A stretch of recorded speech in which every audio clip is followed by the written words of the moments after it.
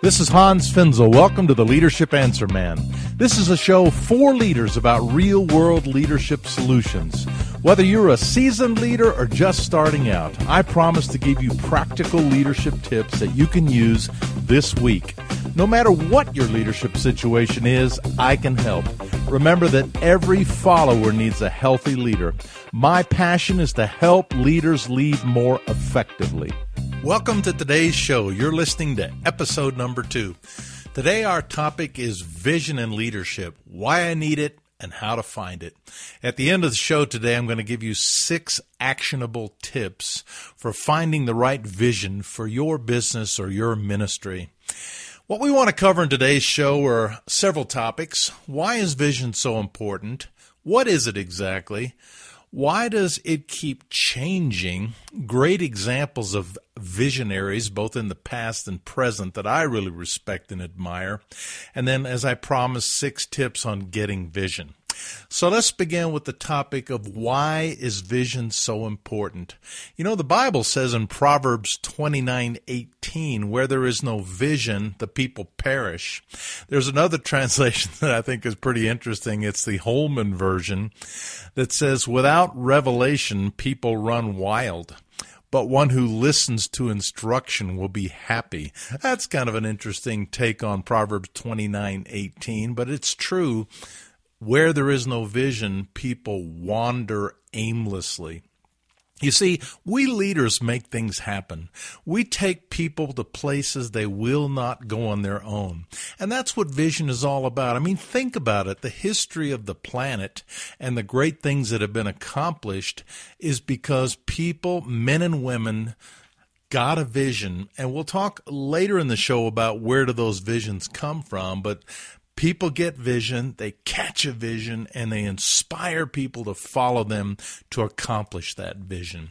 In my book, The Top 10 Leadership Commandments, on page 52, I talk about the importance of having a compelling vision and mission statement. And I do think it's important that this be written down, whether you have a small operation or a big operation or a small church or small ministry or whatever you're doing.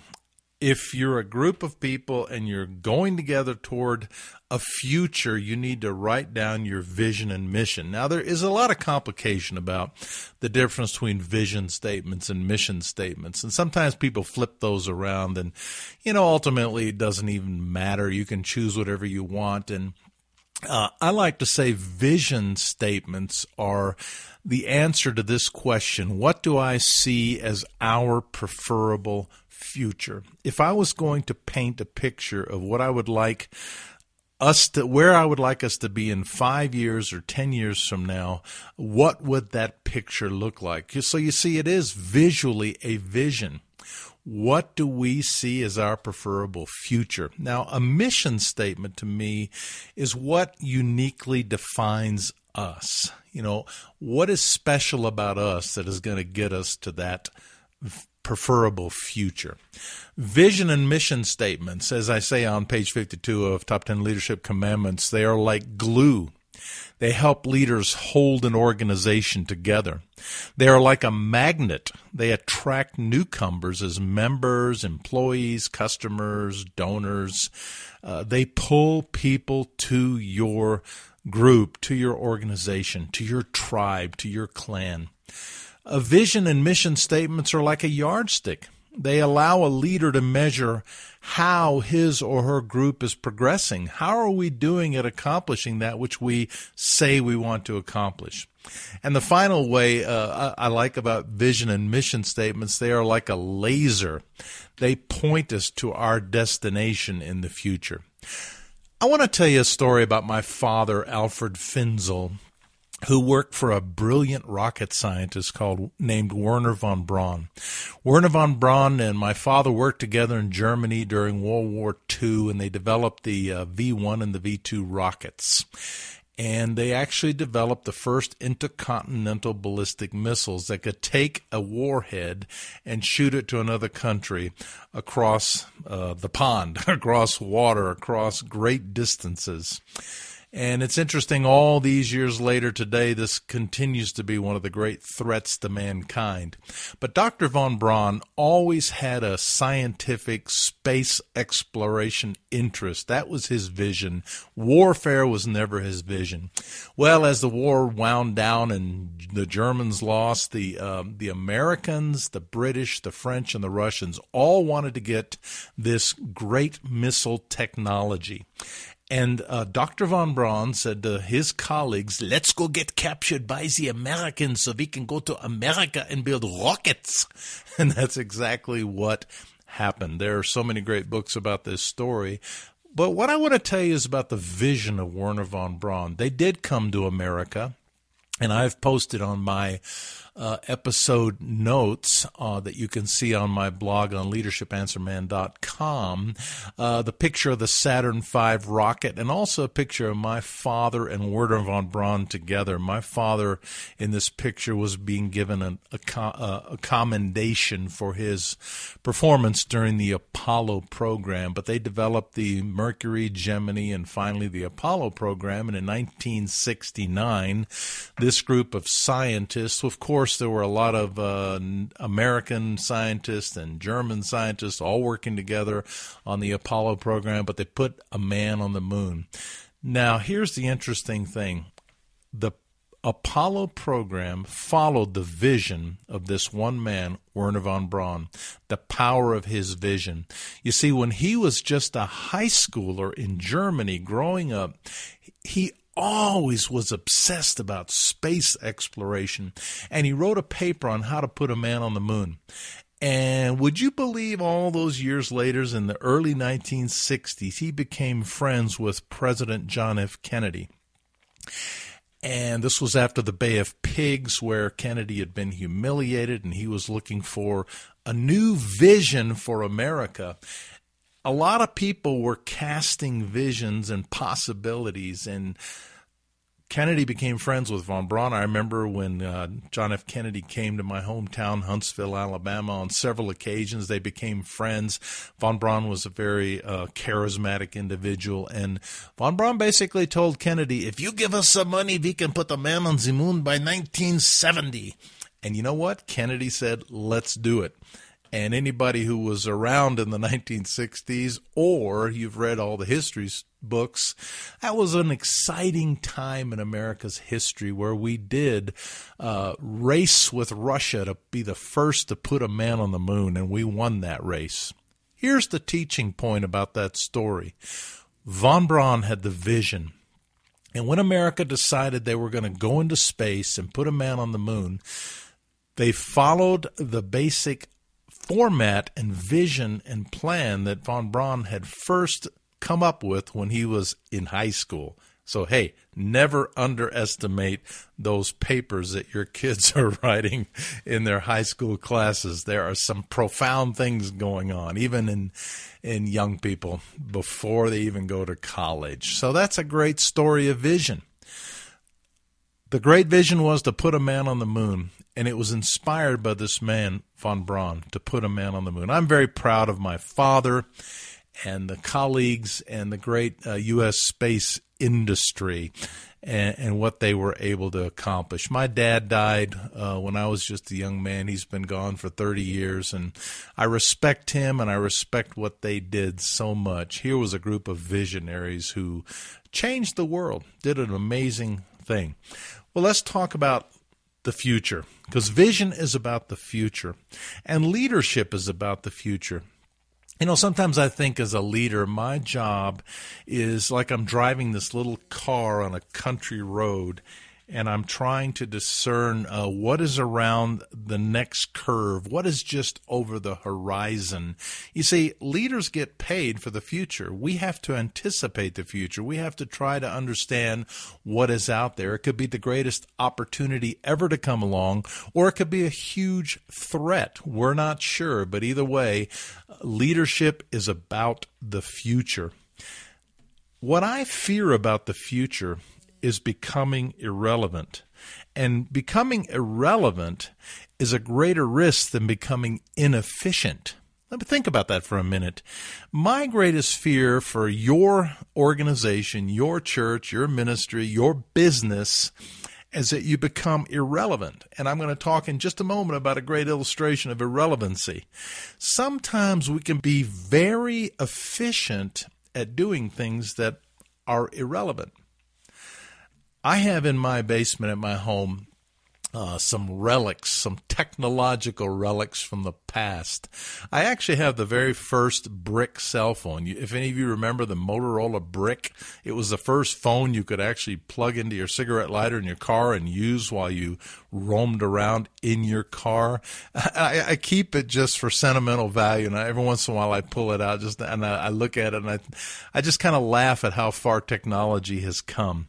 I also have in my basement an IBM Selectric typewriter. Any of you ever heard of that? It's blue. It's an electric typewriter, and it has this cool ball with letters on it that rotated around and actually put letters on the paper. And one of the most amazing parts of this electric typewriter is that it had a correction tape. You could backspace, and there was this little correction tape that had some adhesive on it, and you could lift off the mistake and put the correct letter in its place. The IBM Selectric typewriter. And my wife, Donna, when we were in graduate school together, she was admissions secretary at our school, and she was an absolute wizard and whiz on the IBM Selectric typewriter. Hardly anyone could type faster than Donna on this amazing typewriter. Now, guess what? If I take this typewriter and plug it in my basement today, it works. That's the amazing teaching point. It actually works.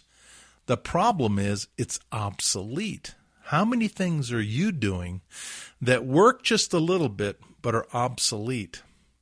And some of our greatest barriers to vision and going into the future and taking the journey of change so we can make an impact is we hold on to things that no longer work. And then we do, oh my gosh, sometimes we do the most horrible thing. We say, let's go back to the good old days. Let's do things the way we used to do them so we can again have the success we used to have in the past. Well, guess what? You can't go back to the past. You can't go back to the good old days. Things that worked back then don't work today. On my podcast notes, I also have a chart of decades. And I mentioned the fact that if you can imagine the world of 2013 and how different it is from the world of 1993, 20 years ago, and then if you happen to be old enough, if you could remember the world of 1973, 40 years ago, just think about the music, the culture, the reality, the context in which we all lived. Vision has to change because the world that we deal with is always changing. And what worked back then probably will not work today. And so our past successes can be our greatest roadblocks to future effectiveness for this very reason that things that used to work back there don't work today. And that's where vision comes in. It is with vision that we figure out where do we need to go and how are we going to get there and what are we going to change to get there. Now, I don't know what your vision need is. Maybe you need a comprehensive vision for your entire organization, your ministry, your church, your business. Is your vision related to staff, the leadership team, your board of directors, your structure, moving beyond a tradition that is holding you back? Facilities, policies, programs, priorities, procedures, direction, strategy. I don't know what your specific vision need is, but I can tell you the answer to a lot of problems will be the right vision for the future. Where there is no vision, the people fight with each other. Have you ever heard the saying, if we're all busy rowing, we don't rock the boat? I find that in the absence of great dreams, pettiness prevails. And the greatest cure for pettiness and backbiting and staff fighting with each other is a compelling vision that everybody is sharing together. Let's talk about some great visionary entrepreneurs in the past and in the present. And then I'm going to give you some tips on how to get that vision. I want to use some illustrations of some faith entrepreneurs and then some mainstream entrepreneurs that are not necessarily known of people because of their faith. Have you ever heard of Francis Schaeffer? When I was coming of age as a believer, he was an amazing visionary. Francis Schaeffer. Loren Cunningham, the founder of YWAM. YWAM is a Youth with a Mission, is 50 years old. It's one of the fastest growing movements for young people today to try to make a difference in the world. Our daughter is a member of YWAM, and I've been so inspired by this man's leadership, who founded YWAM over 50 years ago. Loren Cunningham today is 75 years old, and he has not run out of vision. It is so compelling to hear him and what he has to offer and his dreams. And it's amazing to me how young people follow and listen to his dreams. Henrietta Mears was a great teacher, a Bible teacher way back, and she's been gone for a long time, but she impacted so many people. Bill Hybels, the founding pastor of Willow Creek Church, I happen to think he's an amazing visionary Christian entrepreneur, and I respect how he has changed so much of the Christian culture in America, and what I think is a good way. You may not agree, but I happen to think he's awesome. Now, let's talk about some mainstream visionaries just to illustrate the fact. Howard Hughes, an amazing pioneer in aviation. Steve Jobs, who single-handedly changed 6 industries, including computers, music, you name it. He changed it. Oprah. What a pioneer Oprah has been in television pioneering, and changed daytime television. Martin Luther King changed America with his vision for a better America. Who can forget that great speech he gave in Washington? I have a dream. You see, that's vision. Howard Schultz, I'm a huge fan of Howard Schultz. I don't know if you're a fan of Starbucks or not, but I happen to like Starbucks coffee. I like the fact that Howard Schultz brought great coffee to America, because I'm a coffee drinker, because I'm German. We Germans love our coffee. My wife says if you cut me, I would bleed black. I love coffee so much, probably too much. But I come from my parents, I'm first generation America. My father and mother came from Germany, what used to be East Germany. And my father came from Saxony, the state of Saxony, and they're called Kaffeesachsen, which means of all the Germans, the Saxons love coffee the most. So you just have to know that I came by it through my bloodline, my love for coffee. Now, see, Howard Schultz had a vision to change coffee drinking in America. If you read the book Pour Your Heart Into It, it tells the story of the founding of Starbucks, and he went to Italy and was fascinated by the Italian coffee shops. Not only the great coffee, but the third place, the place where they could go and sit and just be together. It was an experience beyond just drinking coffee. Well, he came back to America and he had this great vision. And one thing about visionaries, you will be opposed. You will be resisted. You will be misunderstood. And I'll have a whole podcast on that topic another time. He came back to America and people just laughed at his vision, and they said nobody will spend more than $1 for a cup of coffee. People were in love with gas station coffee and office pot coffee, but he changed America's coffee habits, and it was because he had a vision and he would not let go of the vision. Here's a very important point. Everybody will try to steal your vision. They will try to rob you of your vision. And the people that do great things on this planet and make a difference refuse to let go of those visions. Another one is, I already mentioned Wernher von Braun, the great space pioneer.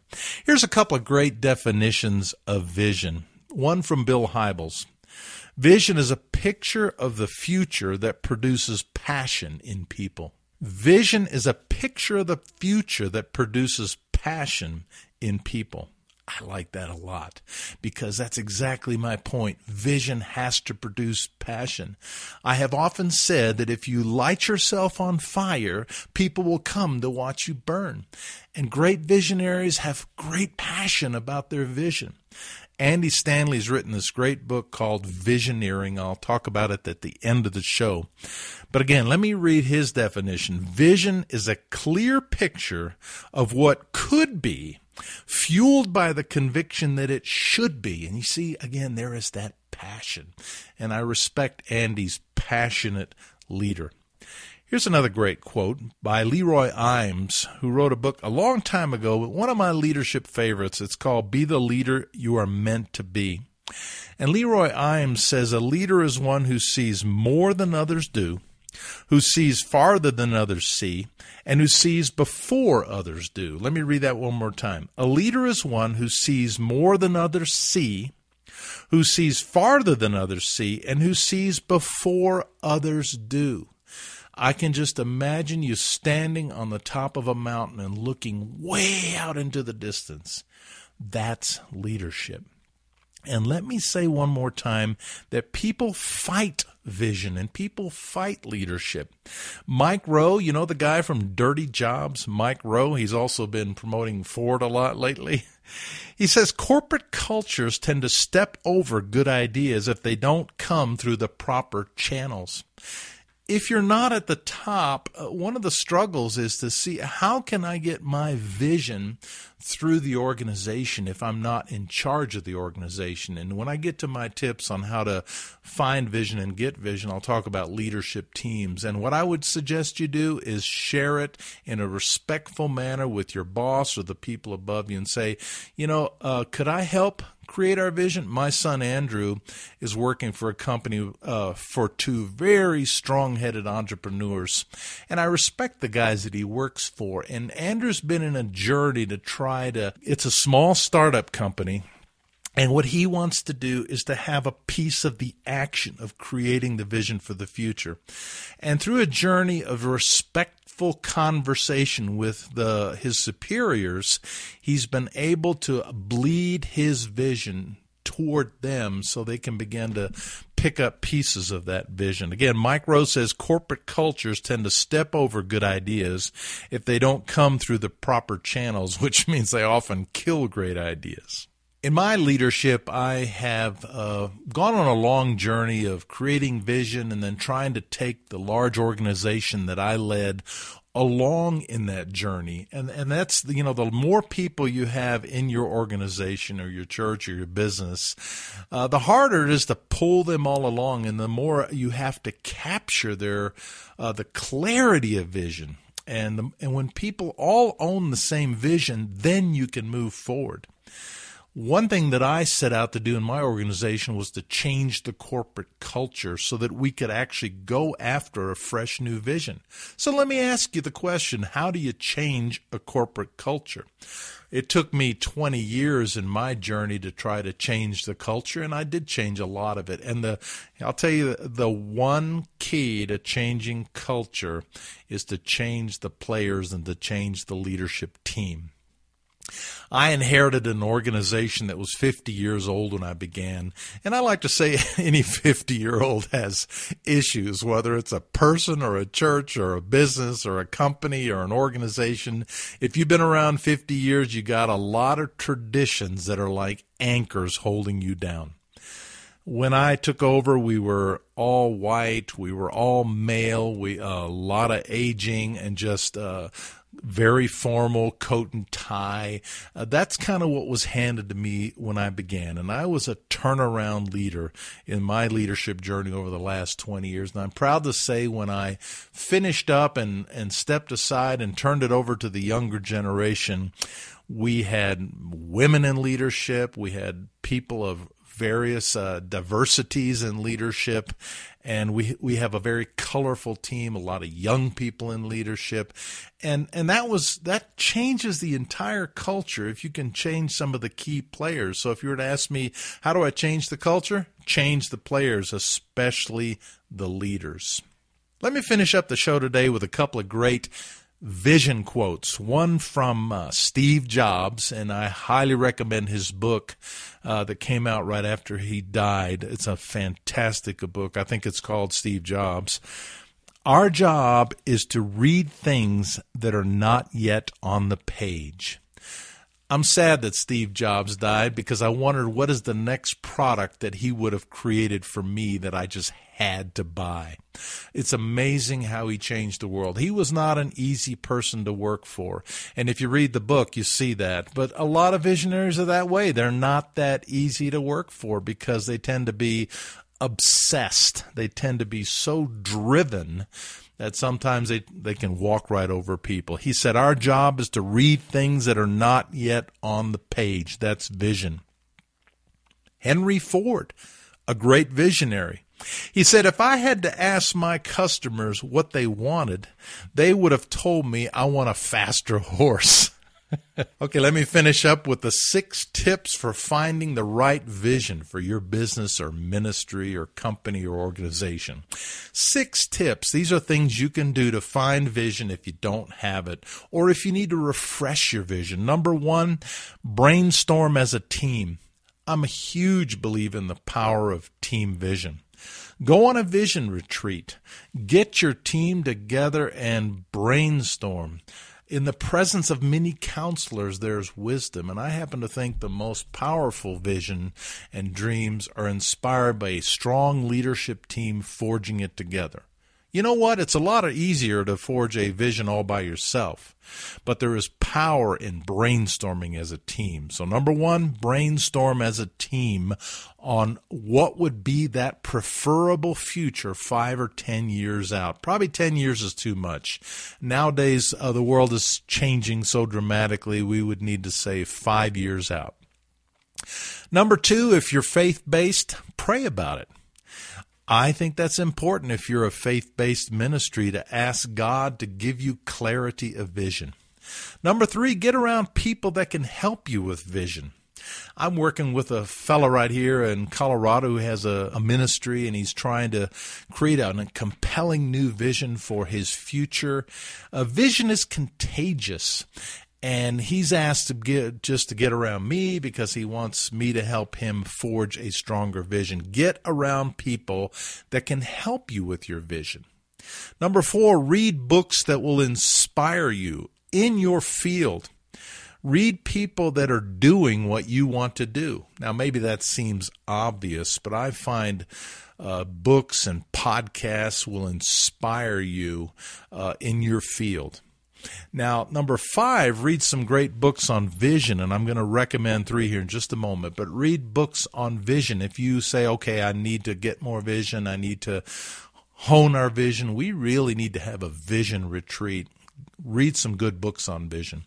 And finally, go to some conferences that will inspire you. I highly recommend the Willow Creek Leadership Summit that happens every summer, early August, the Willow Creek Leadership Summit. The books I recommend today for the show, I'm going to give you 3. Visionary Leadership by Bert Nanas. That's John Wiley and Sons.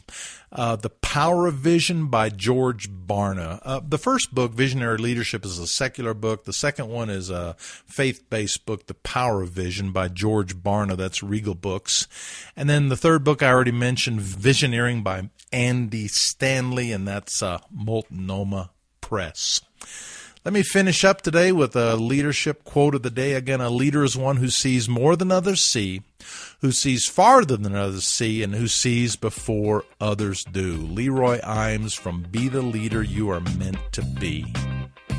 Hey, thanks for listening today. I hope you enjoyed episode number 2, and write me with ideas or questions at leadershipanswerman.com. This has been Hans Finzel. Thank you for listening to the Leadership Answer Man. Remember that leaders make great things happen. Please send me your leadership questions that I can answer on a future podcast. And I would love to have you sign up for my email updates at leadershipanswerman.com. Remember that every follower needs a healthy leader. Keep listening and learning, and go out there and make a difference with your leadership.